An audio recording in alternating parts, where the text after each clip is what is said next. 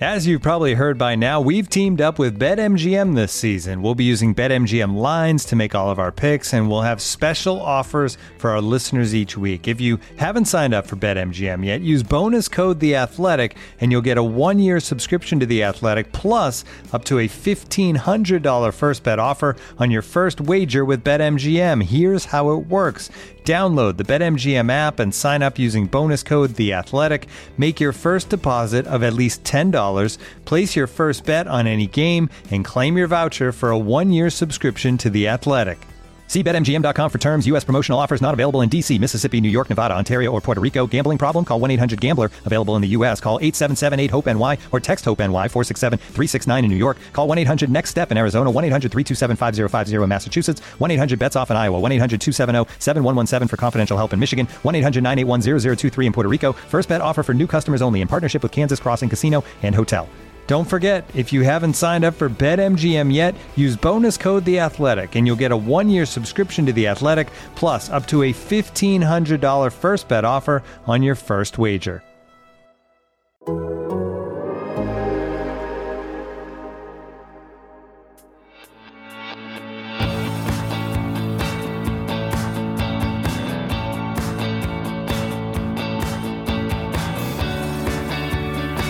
Hello, Meg here, and you're listening to Full Time with Meg Linehan. Listen to a show all about women's soccer on the Athletic Podcast Network.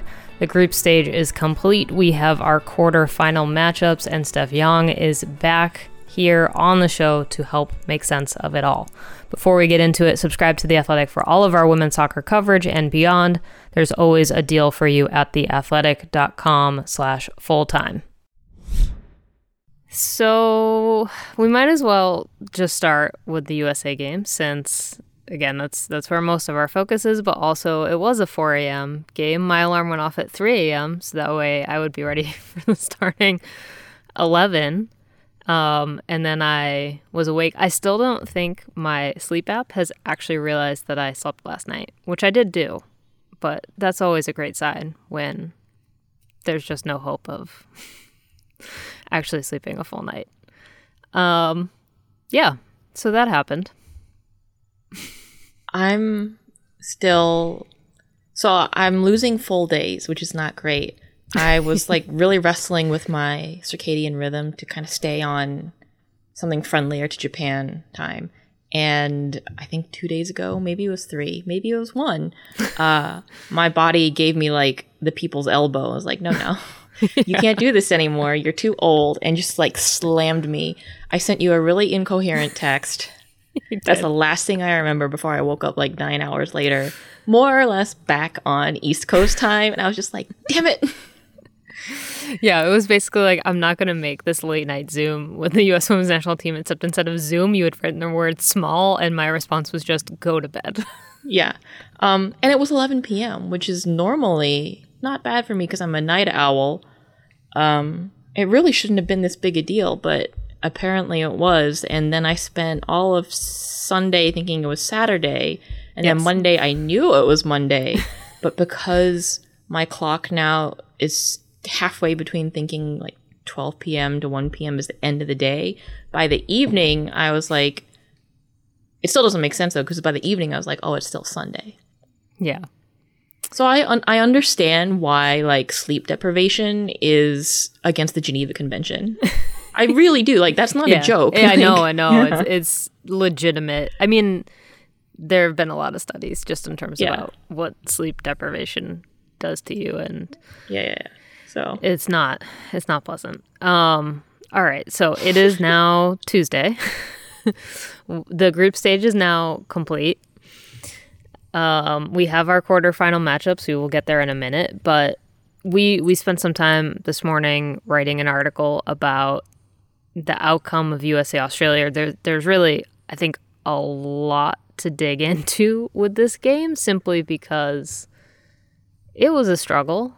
It was a real struggle, and I think that there is a lot of tension and resentment happening right now because what was communicated to us after the game was this was the tactical game plan from the United States. Yes, goal number 1 was to win. It didn't happen, but goal number 2 was not allowing Sam Kerr to get service.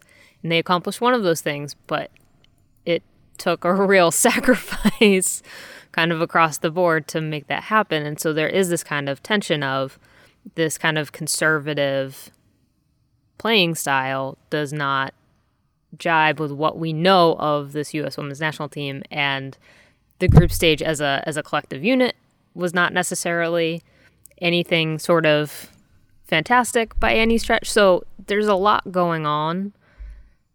You had a really good point about Vlatko being potentially galaxy braining his way through this group stage. Please walk us through that. Okay, well, first of all, not to be a Pollyanna, but if this team is just executing the basics better, then in this setup, I think they're able to get the other half of their goals. First half, Sam Kerr controlled, done. Thank you, Julie Ertz. The other half actually score goals and win. Like, if Sam Mewis doesn't suddenly look like her passing range is 1 yard anymore, if people can score, if a lot of things, then, maybe this team takes that game plan and it looks a lot better, and suddenly Vlatko's a genius for playing to negate Australia. I do think it was a little reactive, but the galaxy brain thing is, it's not for me to try to impute emotions to Vlatko Andonovski. That's where miscommunication happens. When you assume, I've read this, when you assume things about other people's motivations and intentions, that's where you get into trouble. But my interpretation is he possibly might have gotten scared from that 3-0 wallop from Sweden. And so now they're playing reactively instead of proactively. They're not taking control of games. They're more afraid of what's going to happen to them as opposed to what they're going to do to others. But at the same time, I don't know. Maybe he looks like a genius when the team has plenty in the tank for knockouts because they didn't try to prove anything against Australia. They got the goals they needed against New Zealand, and Alex Morgan called it Vlatko asking them to be professionals. Usually when a player says we're professionals about it, it means they had to do some distasteful or boring thing that was nevertheless successful. Necessary and successful. Yeah.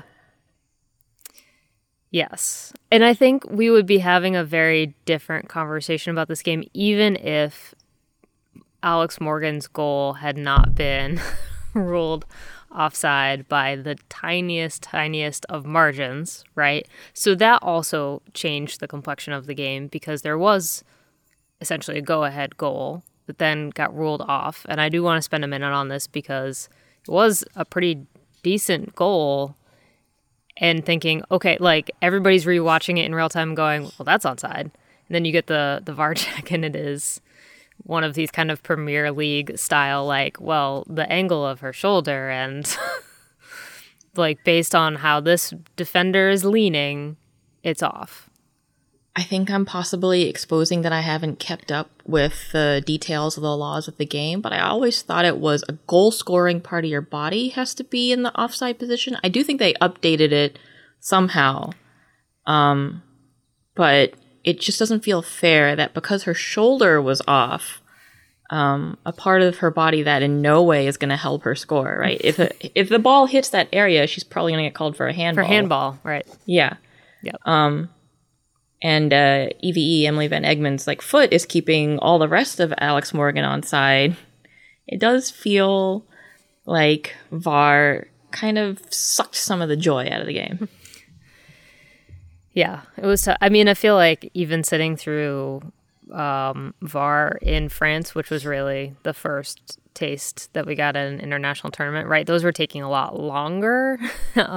So that also, I think, kind of affected the flow of the game. But just in this one, it was, at least they have gotten quicker in terms of doing the reviews. But yeah, this one, I think really, you can't deny that it changed the course of the game because if the U.S. goes up 1-0, I think also we feel better about a defensive-minded performance once you're sitting on that 1-0 lead. Mm-hmm. The other narrative I see is people you owe Jill Ellis an apology, but let's not, like, have people forgotten Let's Trial the 5-back from Jill? Like, she's had her share of really defensive, unambitious formations. I also don't think that there's anything inherently bad about playing a defensive-minded game.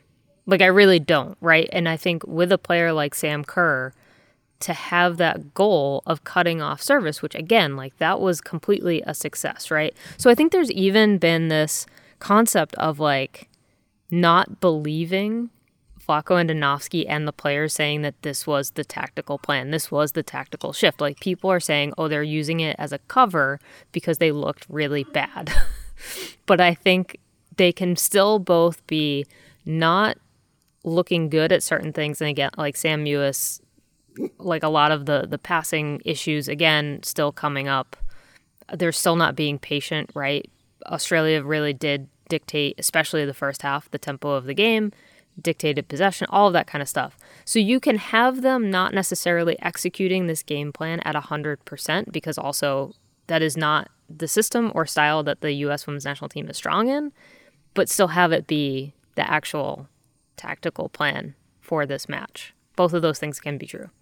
Yeah. On the defensive end, maybe that's not anything new that they've been asked to do. They're like, oh, contain Sam Kerr, or like this really intelligent, pacey 9 who knows how to split a pair of center backs, and in fact did so against Sweden. Yeah, we've done that before.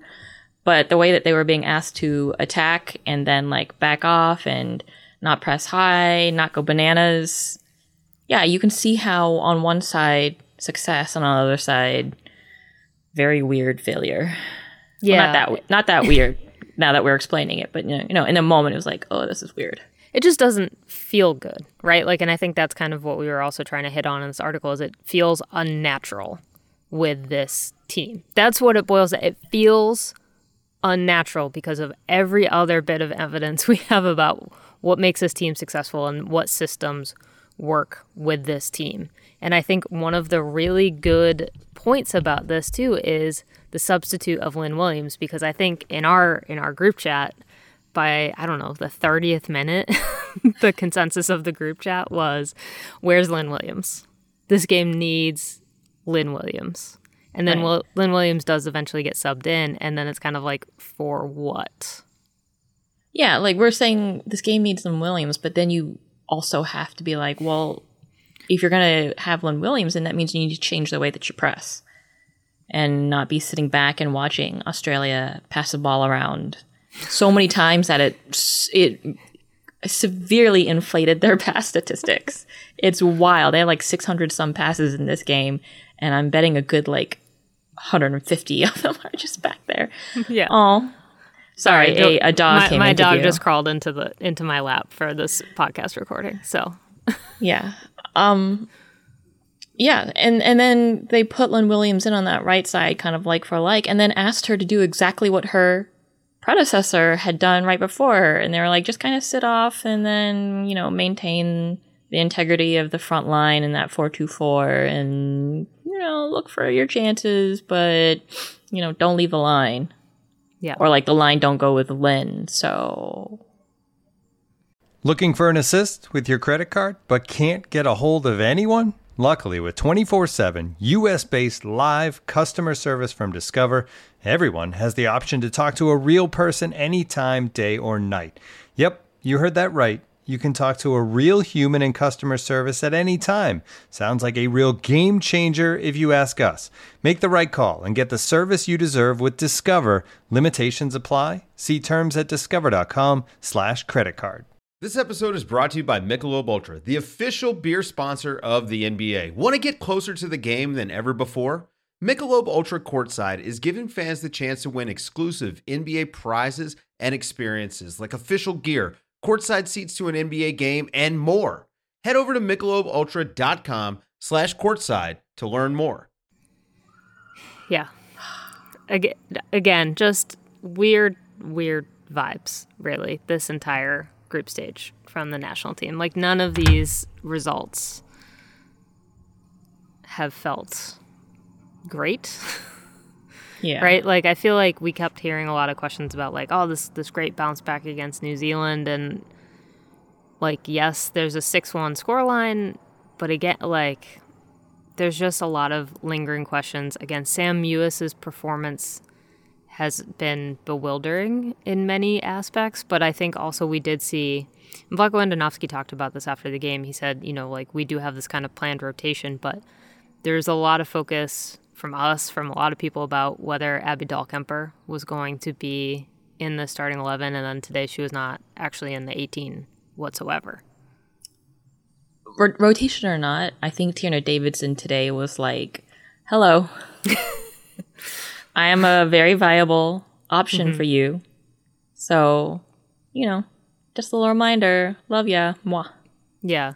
I think Dahlkemper, Roosevelt has been consistently a real bright spot in a midfield that has not necessarily looked the most cohesive, right? Roosevelt, Julie Ertz again. I think Andre Carlisle had, you know, like, I really don't care for the entire success of this team resting on Julie Ertz's knees. But that is kind of where we stand. Your NASA analogy from the last Game Day podcast as well, where it feels a little dicey right at the moment. Yeah. I'm so brain broken because the for what thing, like, the whole time I was watching, I was just singing in my head, like, low press for what? And then, like, the synth kicks in because of the... Right. Yeah. 4-2-4 for what? And then I don't know. I had a shocking amount of cold brew before the game, but it still only got me up to, like, functioning, not actually energized. Yeah, it has been a long group stage. All right, so I feel like we are gonna talk a lot more. We do have this article on the way as well, I think, which sums up a lot of what we discussed here as well. But yeah, I think that it is an uncomfortable position for the U.S. Women's National Team heading in to knockouts, and we will go through really quickly some of these scenarios, but first we can whip around some of the other results. We've got Sweden versus New Zealand, which is happening also at 4 a.m. Eastern time. I'll be honest, I basically just assumed this one was in the bag for Sweden and did not pay a huge amount of attention to it, and as expected, that is pretty much what happened, but some big squad rotation for Sweden as well, which I think was fair to expect. But I do want to talk about if it was essentially an impossible task for New Zealand in this tournament. They just did not, between the draw, between all of the circumstances leading to this tournament, it feels like there was very little setting them up for any meaningful success. And now Tom Sermanni is going to step down as head coach, and they've got a 2-year turnaround time until they host a World Cup along with Australia. I think hosting in 2023 is going to be a saving grace a little bit for that program. And I think there's a larger conversation that we need to have eventually on the meta level about what can we realistically do to encourage parity between the haves and the have-nots of the world, because it's not just how much the federation is willing to invest, although that is a key amount, but it's like, what is the cultural relevance of soccer in the country? What is the population? New Zealand is just under 5 million people, and the population of California alone is 30-some million people. Aren't there like 3 times as many sheep in New Zealand as people as well? A lot of what I know about New Zealand honestly comes from Lord of the Rings. That time span, and also Flight of the Conchords. So I feel like Flight of the Conchords is probably not to be trusted factually about New Zealand. Yeah. So it is a delightful program. I mean, you think about this, I was talking to friends and they pointed out, like, New Zealand, which has such a strong rugby tradition, like, punches far above their weight in rugby on the world stage. So if they had a similar footballing tradition, you know, with the commensurate, like, infrastructure pipeline funding, national interest in it, yeah, maybe they could also punch above their weight. But, you know, in general, what do we do when we have smaller teams that just don't have the same overall resources, and then they come to the tournament and leave with 0 points? Also, apparently the ratio of sheep to people in New Zealand is roughly in the 6-to-1 ballpark. I think that's more sheep than the last time I checked. So good job, sheep. Yeah. Roughly 6-to-1. Yeah. I mean, I definitely, you know, I think we go through a lot of these big picture conversations with every major international tournament. Obviously, there has been a lot of talk about, do you need to expand the Olympic pool? What do you like? But New Zealand is in a very unique and interesting position just coming off of this tournament and knowing, okay, like, I think there is going to be increased investment before the World Cup, but 2 years is, I mean, that is a decent amount of time to turn a program around, though. Yeah, and God forbid there's not going to be another COVID pandemic that keeps them from crossing any international borders to get meaningful time together in camp. So, yeah, knock on wood. Yeah. All right, let's move on to Japan versus Chile. Japan getting a result in this one with a goal in the 77th minute. I think, you know, Japan squeaking through to quarterfinals, obviously a good result for them, but also I think speaking to how favorable this tournament is with 8 of 12 teams going through. Yeah, that's a rough result for Chile because, you know, with the group that they had, I think it was always going to be between Japan and Chile to see who was gonna kind of be in the bottom half of the table. But at the same time, Chile is a team that can, I don't want to say surprise you, but they're I think a punch team above your weight, right? Like I think that works well for them too. And they can stay in a game, and they have enough experience institutionally among players to not get too rattled if they go down and keep things close, which they have done. So it is kind of a shame, you know, not to be seeing more of them. I don't know. I don't know. I think it's good that the host nation advanced. That's usually a good thing for a tournament in general. Mm-hmm. It's just that I'm soft, and I'm like, I wish we could all keep playing together. It's like the Challenge Cup, right? Every team advances, and then we go to knockouts. Right. Chile and Zambia, please come along with us. Right. I mean, honestly, we should have just taken all of Group F into the knockouts. Sorry to everyone else. Just Group F. Everyone's in. Let's go. Moving on to Canada versus Team GB. Really looked like Canada was going to close out a game, and then they did not. I want to say for once, it wasn't necessarily their fault because this ball took a rough deflection off of, I think, Deanne Rose. And if it had not deflected off of her, it would have gone directly at Steph LeBay, which, by the way, you know, 2 games ago has to come out because she has some kind of rib injury, and then they put her in again against GB. I would be like, oh, you guys don't respect us.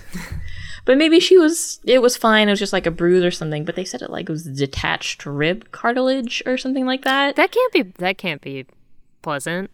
Yeah, it doesn't seem like the kind of thing that like 4 days later you should be playing 90 minutes against GB, which is probably your toughest competition in the group. Yeah, I mean, that was really the true matchup of the group. That was interesting in that they also rested Christine Sinclair and I think Desi Scott for this. And it's like, what was I can see it both ways. So they're like, we're most likely to get points against Japan and Chile, so let's be sure. And they got 5 out of 9 points that way. And they're like, 4 out of 9 points that way. And then they added the 5th one against Great Britain. Or maybe the last game, they see things like they're supposed to be planned rotation. They're struggling a little bit. Sinclair has to stay in because they're like, we need to ensure it. I don't know. I can't.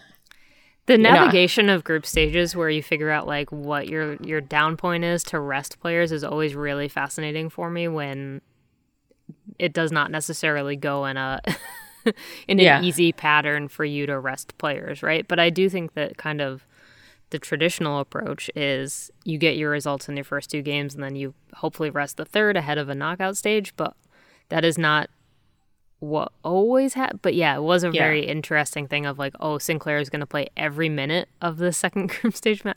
Okay. Don't think they wanted that one.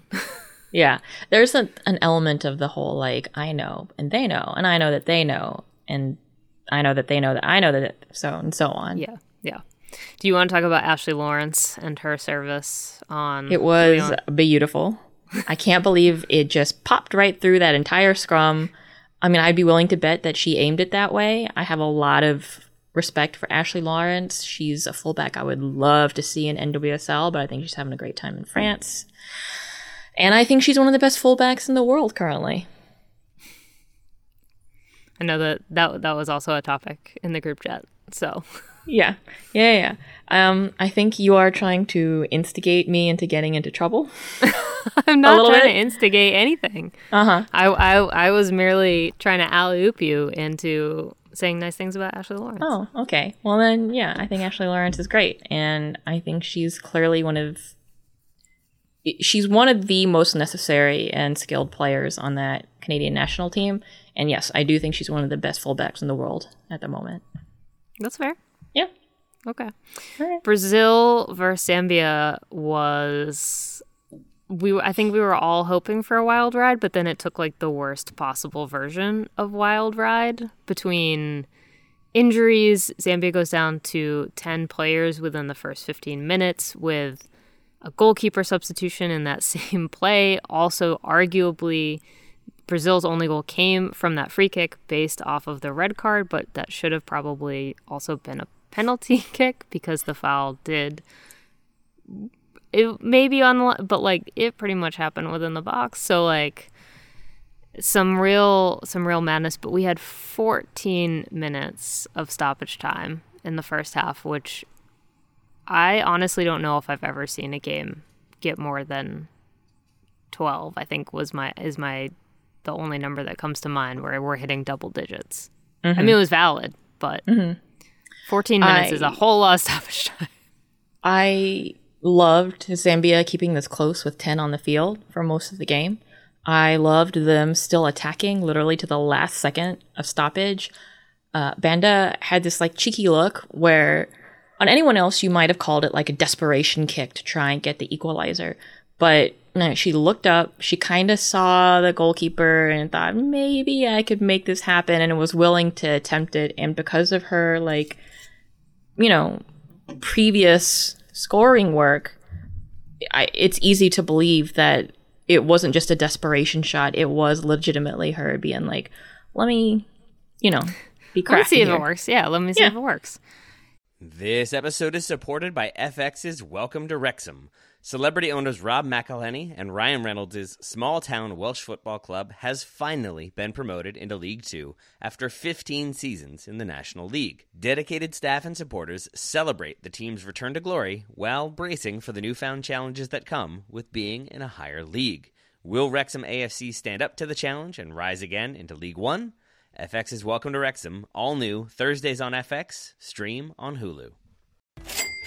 Customers are rushing to your store. Do you have a point of sale system you can trust, or is it a real POS? You need Shopify for retail. Shopify POS is your command center for your retail store. From accepting payments to managing inventory, Shopify has everything you need to sell in person. With Shopify, you get a powerhouse selling partner that effortlessly unites your in-person and online sales into the one source of truth.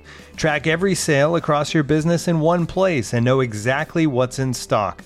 Connect with customers in line and online. Shopify helps you drive store traffic with plug-and-play tools built for marketing campaigns from TikTok to Instagram and beyond. Get hardware that fits your business. Take payments by smartphone, transform your tablet into a point-of-sale system, or use Shopify's POS Go mobile device for a battle-tested solution. Plus, Shopify's award-winning help is there to support your success every step of the way. Do retail right with Shopify. Sign up for a $1 per month trial period at shopify.com/theathletic, all lowercase. Go to shopify.com/theathletic to take your retail business to the next level today. Shopify.com/theathletic. Yeah, I think that Zambia played Brazil super well. I mean, this was, I think, probably everyone was expecting Netherlands and Brazil to get wins today, and to hold Brazil to a 1-0 result, playing, player down for the huge majority of the game, I think is a real testament to their willingness to truly play. And again, I think we spoke about it in the last episode about them. There is no hesitation from them. They were truly they were defending well. They were still pushing offensively. There was some real intent action at times too in that game. So yeah, it was honestly a very promising tournament from Zambia. I loved it. There was no sense of oh, we're gonna come on last, so let's just try our best. They were just F you, pal. We're here to play our game. We don't want any pity points or people being poor Zambia. We are here to play. Yeah. All right. Final match of the day, Netherlands versus China. This one, I think, had a real momentum shift because China had equalized against the Netherlands. And then they almost went up 2-1. And then the very next play of the game, Netherlands went up 2-1. And then this game ended at 8-2. So this game got Viv Miedema the goal scoring record at the Olympics now, right? I think she's on 8 goals. Eight goals, yes. In 3 games at the so far, and maybe she's gonna add more. We'll see. Yeah. I think that it kind of I take away more on China than I do from the Netherlands on this, though, honestly, because China's program is struggling, and clearly the roster selection was not correct here as well. They had some changes from qualification to the Olympic roster. It's why wouldn't you take the team that got you here to the... Okay. Admittedly, I don't follow China's national team super close, but I mean, look at the scoreline. It's not competitive. It's not competitive at all. 8-2 against Netherlands, 4-4 against Zambia. Zambia nearly took them out. And then the previous game was 5-0 against Brazil. So collectively, they got scored on 17 times. Mm-hmm. Yeah, I mean, they came in last in their group. Yeah. By a lot. And then I think going into this game, maybe it's really unfair to Zambia, but we just didn't have a ton of info on them. Maybe you would have been okay, Brazil, China. Brazil has the edge there, but I think Zambia's going to come last in group. It's no. Zambia came in third off of goal differential. Yeah.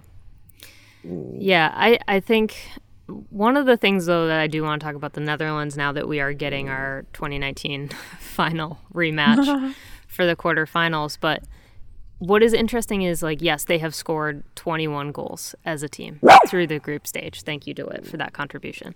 But they have shown openings in every single one of these games. Again, Zambia, Banda scoring a hat trick. Then they allow 3 from Brazil. They do allow 2 from China as well. And again, China almost had that momentum swing where they could have gone up 2-1. And granted, it probably would have ended in the Netherlands' favor no matter what. But there are openings with the Netherlands. But also at this point in the tournament, it's hard to feel good about any potential opponent for the U.S. women's national. Am I wrong on that? Because before, I think we maybe would have looked at, a potential matchup of it was Team GB, Brazil, or Netherlands, right? Those were the 3 potentials. And the question of is there a preferred one? I don't know if there is a right answer, but looking at kind of the recent history of the U.S. women's national team against the Netherlands, you'd be all right, well, I mean, they've played them well. But now it's okay, well, they played them well when they play the U.S. women's national team. And this is a team that's coming off 21 goals, yes, allowing some, but scoring 21 and Miedema scoring 8. Yeah, confidence booster. There are two different mentalities maybe out of these camps going into knockouts.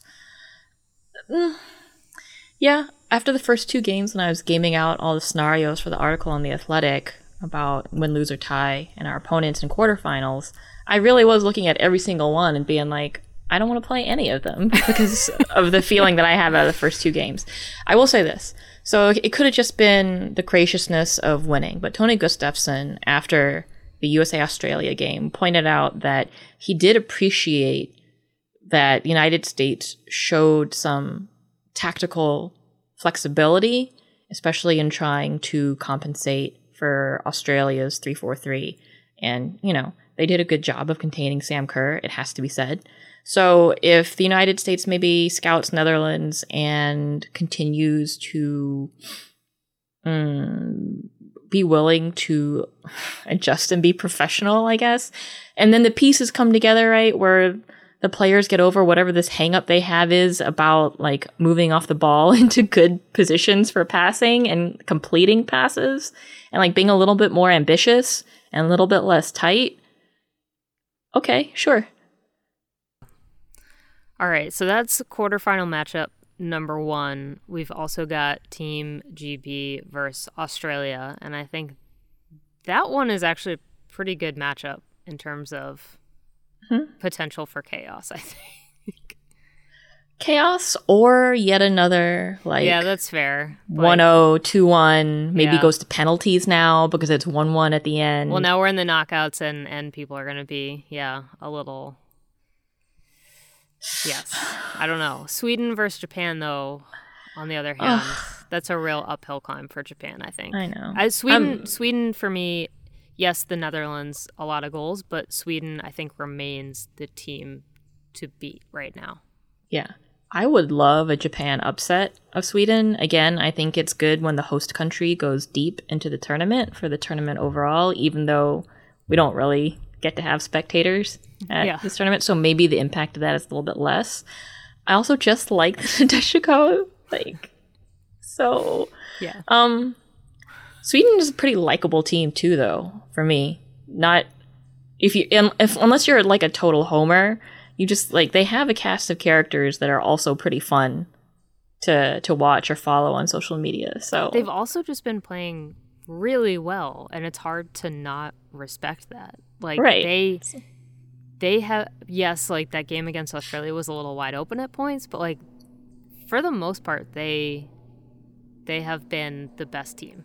Right, they didn't dark arts their way to a 3-0 win over the United States. They just outplayed us. Yeah. And you just kind of have to be like, all right, fair play to Sweden. Yeah. All right, final matchup is Canada versus Brazil, which I feel like, obviously, in terms of this is going to be a real fun matchup for the two of us with your Canada love and my Brazil love. I really don't know how this one is going to go, though. I would have probably felt a little more confident until Brazil's result today. But also, Debinha started on the bench for them, so I think that was a factor for Brazil. But yeah, I mean, I think like across the board, these are 4 really good games. I haven't been able to watch Brazil super closely outside of like catching the, highlights and then seeing like 15 minutes of their game here and there, just because of the way the schedules work out and like posting. Our 4 overlapping games today, which is great. Yeah, exactly. I have watched Canada relatively closely, and I will say Bev Priestman has them staying organized and sticking to game plan. And they've shown like they have different people who can score. It's not just Janine Becky or like Christine Sinclair. Adriana Leon got on the board today, thanks to Ashley Lawrence, obviously.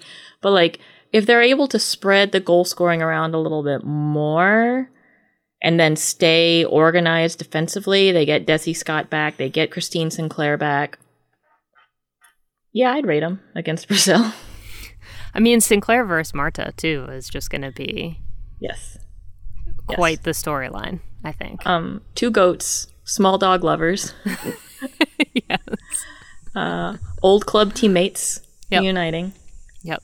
No, What a joy. It's a good matchup. All right. We bid farewell to New Zealand, Zambia, China, and Chile. We've got our quarterfinals. We get until Friday now to kind of settle in and reevaluate. So, yeah, I guess that's where we stand as of Tuesday.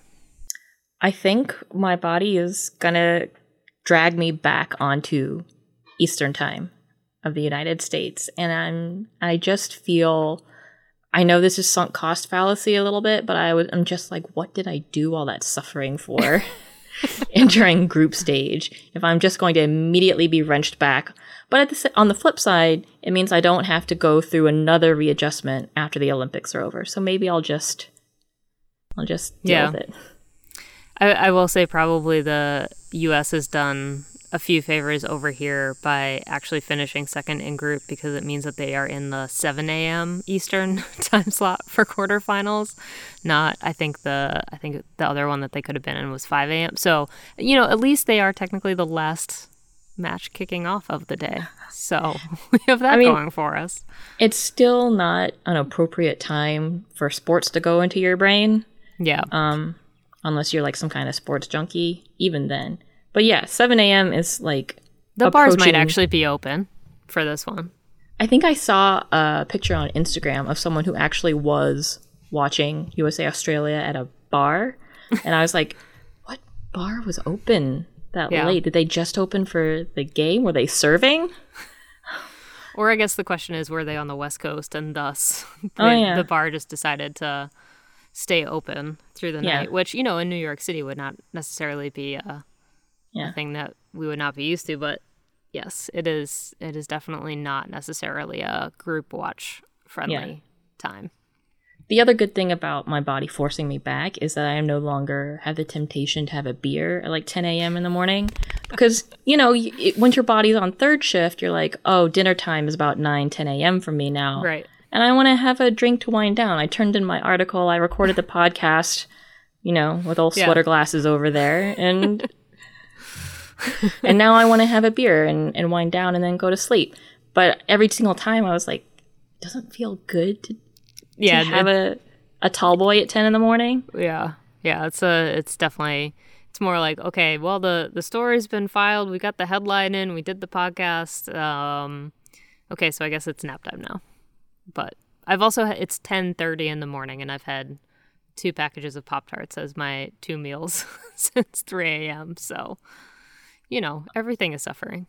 I did toaster oven hash brown patties, like the kind you get at McDonald's. Nice. Just eating like a toddler over here. The things we do to cover this game. All right, Steph, we will wrap it there, and I guess we will talk to each other again on Friday. Yeah, not before then. Don't contact me until Friday. No texts allowed. Yeah.